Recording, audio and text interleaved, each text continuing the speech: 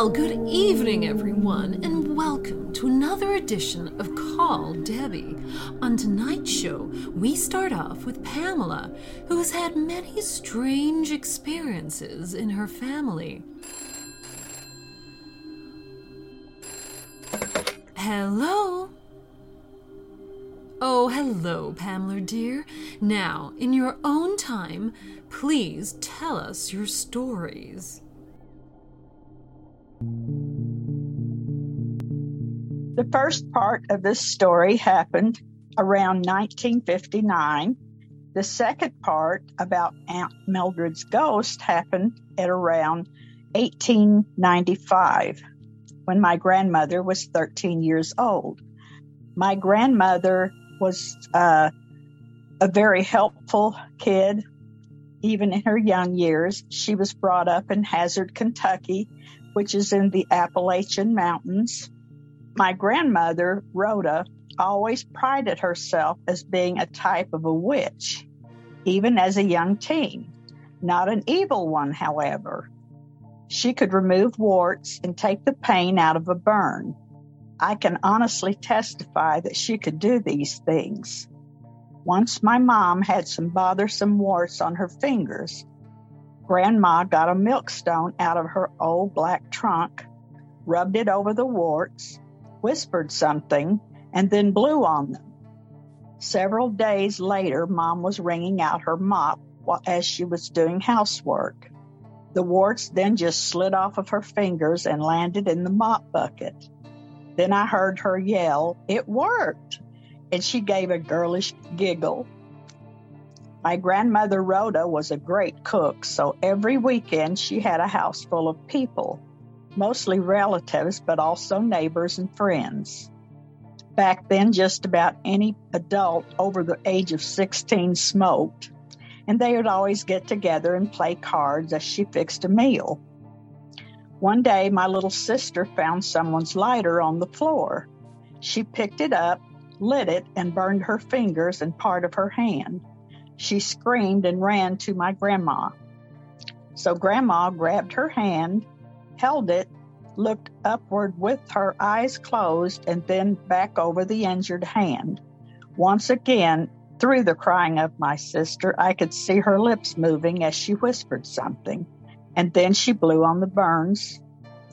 My sister stopped crying as Grandma wiped away her tear-stained cheeks. My sister told me later that her hand never hurt again, her skin never turned red or had any blisters. Okay, this part of the story happened around 1895. My grandmother Rhoda's mother died when she was only 2 years old, so she was raised by her eldest sister, Catherine. When Grandma was a young teen, her old Aunt Mildred came to stay with them because of her declining health. Her sons worked in the mines, so they could not take good care of her. But Grandma Rhoda and Catherine took very good care of Mildred as much as they could. The old country doctor would come over twice a week to give her what medications that were available back in those days, which wasn't much. As the months dragged on, Aunt Mildred's cancer steadily got worse. Try as she could, Grandma Rhoda could not heal Aunt Mildred. Early one Sunday morning, Aunt Mildred breathed her last. Catherine knew she'd have to clean and dress the body for her wake and also for her burial. She needed to give Grandma Rhoda a chore so that she wouldn't have to witness this being done, as she was such a young girl. Catherine told her to go out to the garden and to pick some vegetables. She knew a lot of company would be coming that evening when the word got around. There was a small porch out back with a very steep set of steps down to the big backyard garden. When Grandma got out on the porch, she caught a sight of movement. Her eyes settled on someone standing in the midst of the garden. She was shocked to see Aunt Mildred. She yelled out, "Aunt Mildred, is that you?" She knew she just left her deathbed, But lo and behold, there she stood. Mildred looked up at her, smiled, and then slowly faded away. Was this possibly her way of thanking her for trying to heal her? Or was she just grateful for the care she'd given her? Or was this her way of saying goodbye and that she was now okay? Now, Pamela, tell us about the experiences that you had yourself. I used to live in a haunted house because my then husband worked on a horse farm in Lexington, Kentucky. You know, that's all horse country down there. And I actually didn't see the ghost in this house, but we did have a grave out front. And the gravestone said that this man had died in 1888. Well, I used to be home while my husband was working, and Damien was a little boy then.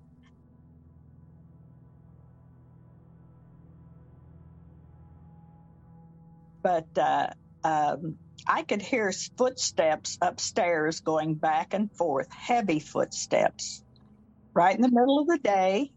But for some reason, I wasn't frightened. But I would go up the stairs to check it out, and as soon as I'd get close to the top landing, the footsteps would stop. But I never saw anything. But Damien did. I was fixing dinner one day for my husband, and I heard Damien scream. So I ran into where he was, and he was almost hysterical. So I kind of shook him, and I said, "What's wrong, honey?" And he said, "There was a man standing there staring at me. And he had like a Fu Manchu mustache and stringy dark hair. And his eyes were popped out. He stared a while and then just faded away," he said. He still remembers it. The ones I saw were at my cousin's house, and this was only a couple of years ago. I got the news 2 years ago that my second cousin, Rodney, had gotten a type of leukemia. So we were always very close. And as a result, I went to their house to spend a couple of days. He lives in a gated community. His wife is a nurse. He used to treat burn victims and travel all over the United States. He treated mostly children. I'd gone to visit him, and they gave me the master bedroom that particular night. Well, we were in the living room, and we were looking through their family photos, and their daughter, Brianna, and her boyfriend, Taylor, were there as well. Well, after a while, my cousin Rodney with the cancer, he had gotten tired, so Taylor left first, and then Brianna left. Well, then we all went to bed. So about 2:30 a.m., I think, I had to get up and go to the restroom, but I heard some giggling and laughing. And I thought, who's that up in the middle of the night? So I went to the door that looked across the dining room, and there was, in front of where the front door was, light would shine in, from the outside light. But there was two black figures standing there. One kind of looked female and the other male, but they looked young, from what I could tell. And I thought it was Brianna and Taylor. But they were whispering to one another and giggling, but the light shining in showed no patterns on any clothing or anything. They were just totally black. I didn't think much about it at the time, so I went on back to bed. Well, the next morning I woke up and I walked into the kitchen. My cousin Rodney and his wife were sitting there at the table having coffee. So I told them, I said, "I see Brianna and Taylor came back last night." They looked at one another and then looked at me and said, "Pam, they never came back." And I said, "Well, who was those two figures I saw early this morning?"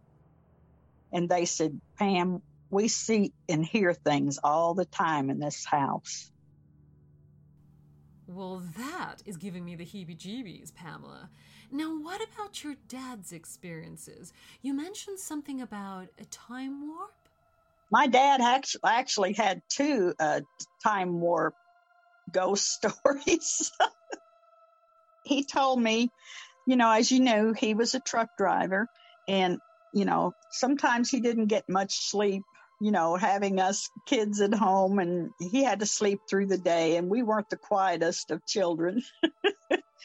But anyway, one night he was driving, and he was very, very tired.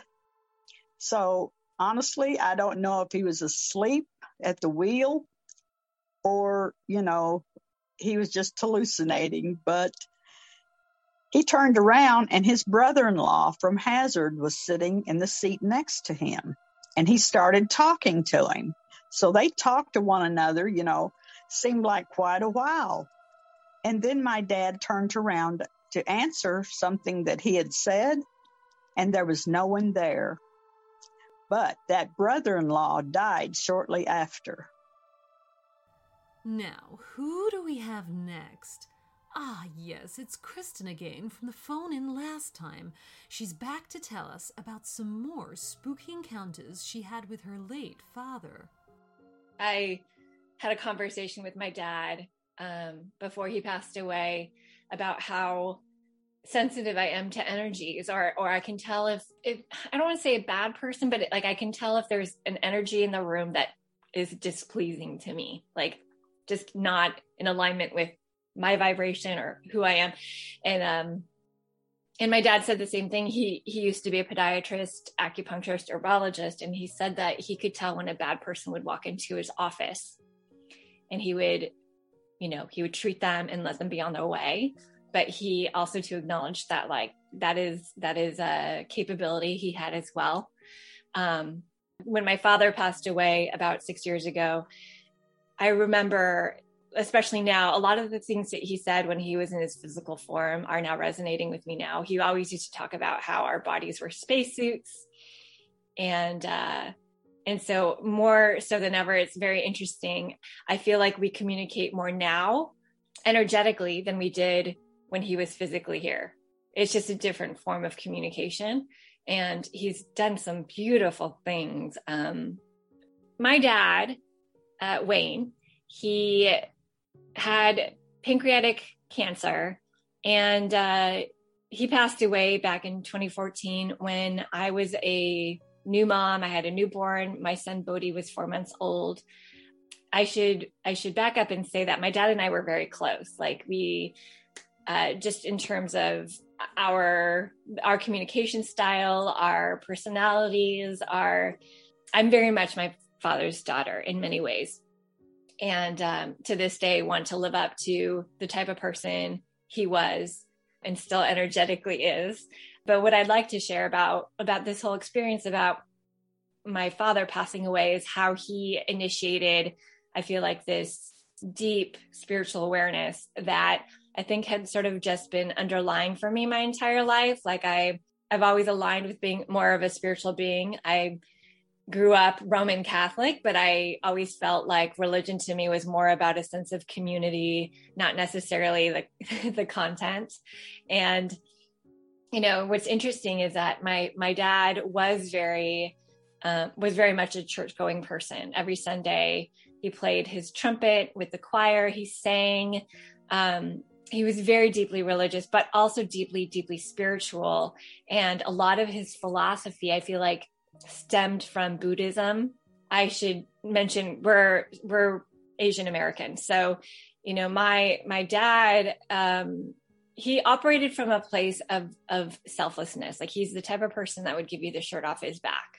And, a great example of that is just, when I would work in his podiatry office and handle some of his paperwork, I would see people who had not maybe paid their bills for several visits. And my dad's philosophy was like, you know what, if they need the treatment, I'm here for it, and not to worry about the payment. Like that's just the type of person he was. So he's very other focused and just of service to others. And I always look at that as a guiding light for, figuring out for myself how I can be of service to others. But just to sort of lay the groundwork of the type of person he was. So anyways, cut to the time when he passed away. And that was a big struggle for me. To further characterize him, he knew he was dying and he did not want me to be there for that. So when I got the call from my uncle saying, hey, you should get up here. He was located in the Bay Area, San Francisco Bay Area, and I'm located in Los Angeles. It's about a 45-minute to an hour flight. My uncle called me. I have a newborn in my arms. He's like, you need to get up here. So between that call and getting up to the Bay Area, I got there within 2 hours of that call. However, just as I was about to take off on my flight, I get a call from my stepsister saying that I need to say goodbye to my dad.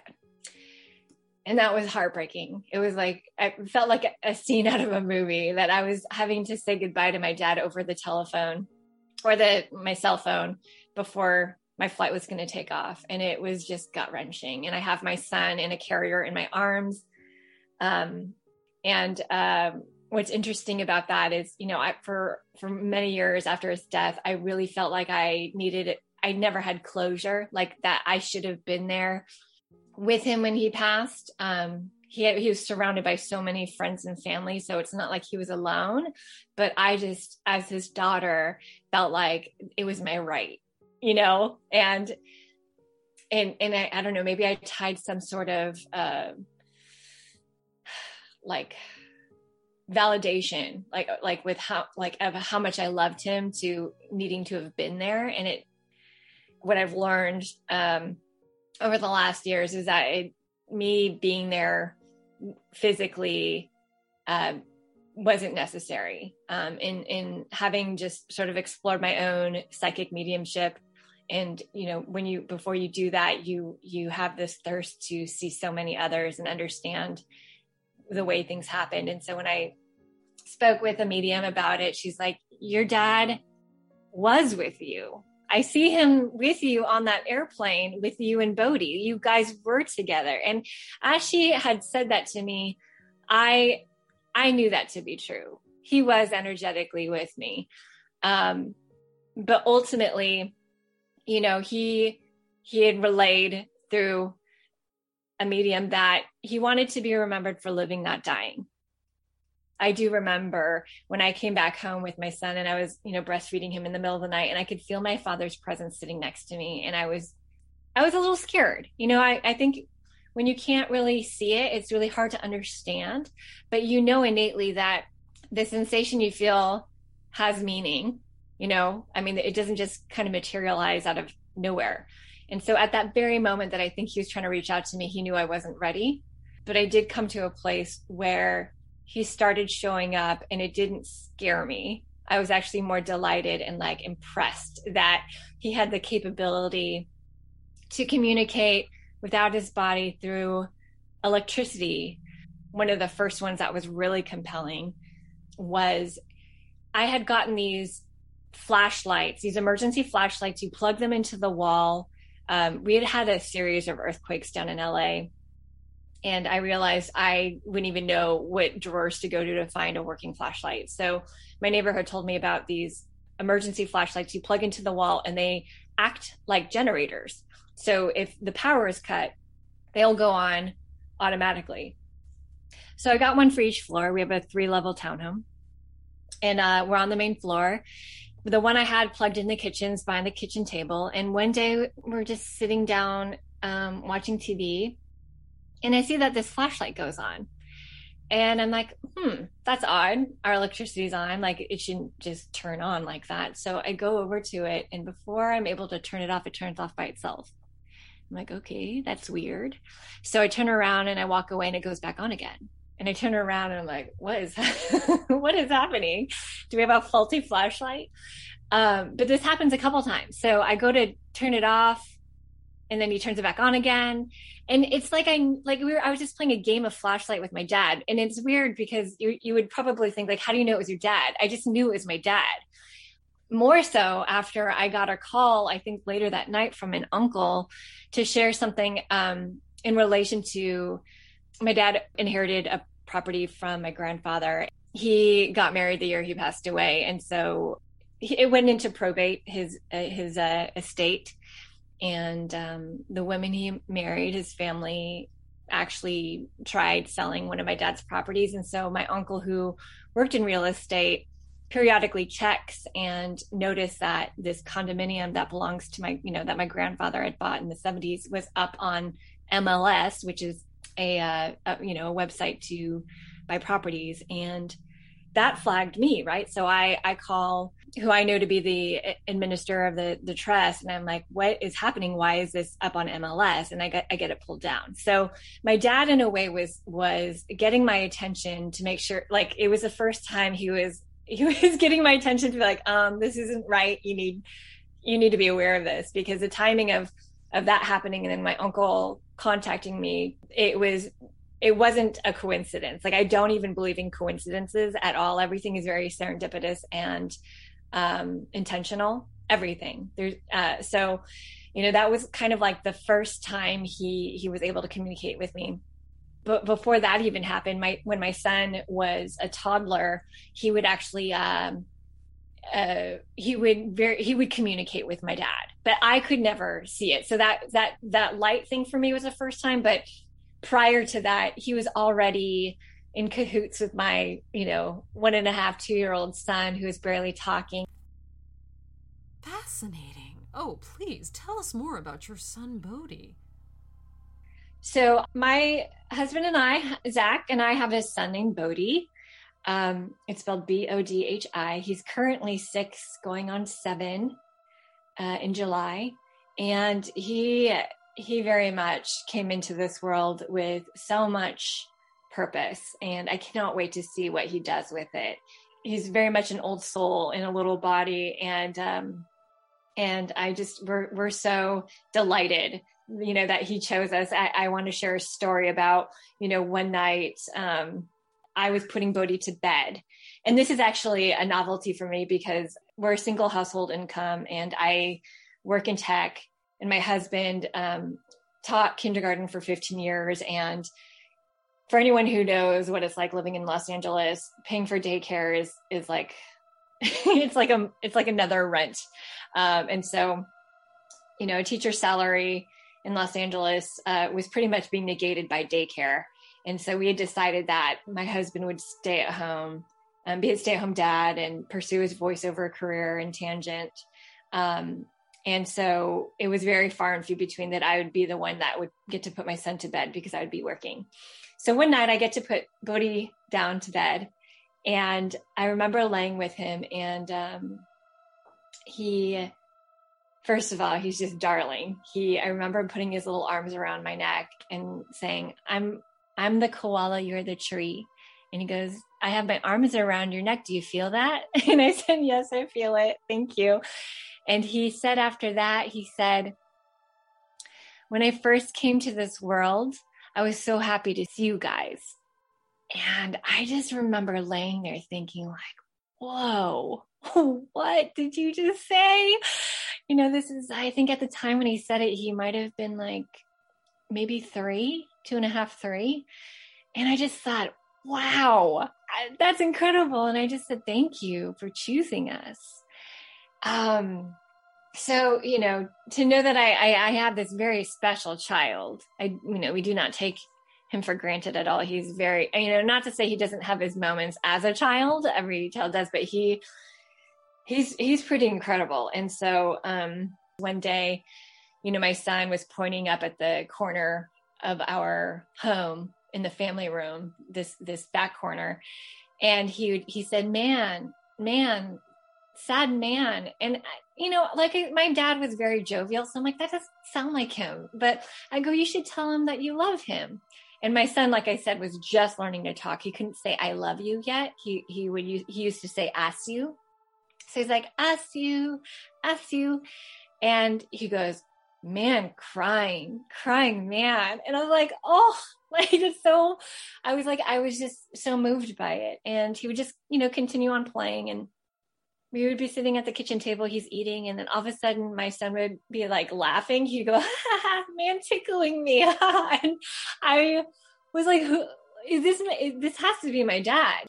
It was so interesting, because this would happen over the years where I wasn't the only one that witnessed it. My husband would be home too and see my son like kind of like talking to someone, and he kind of seemed agitated. And I said, honey, I go, if you don't want to play with Papa Wayne, just say, no, thank you, Papa Wayne. He goes, no, thank you, Papa Wayne.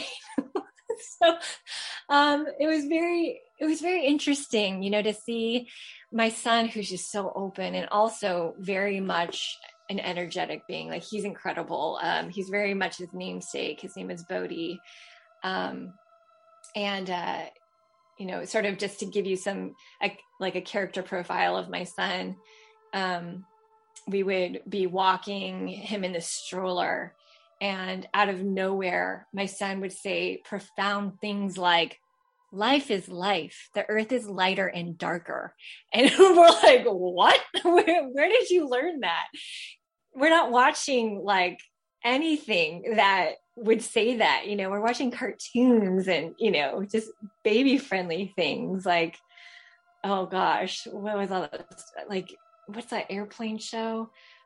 Just cartoony type stuff. Nothing that has like philosophical things like that. So my son would say things like that, or, what else? Or, when he was barely he just started walking. I remember sitting on the floor and he'd waddle over to me.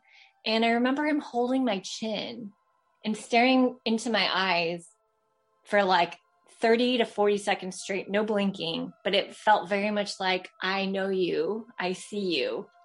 And it's always stayed with me, because I just feel like it's like it was such a moving experience. So he's always felt like an old soul. I know he is, actually. He feels much older than I am. And the way he talks to us or myself in particular.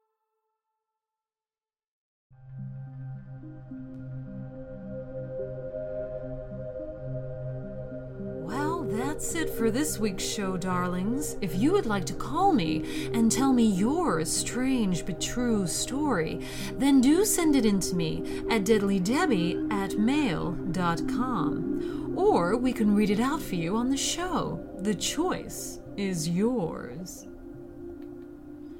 Till next week, kittens, be good, and remember to keep your feet inside the covers while sleeping. You never know who could be lurking. Night-night.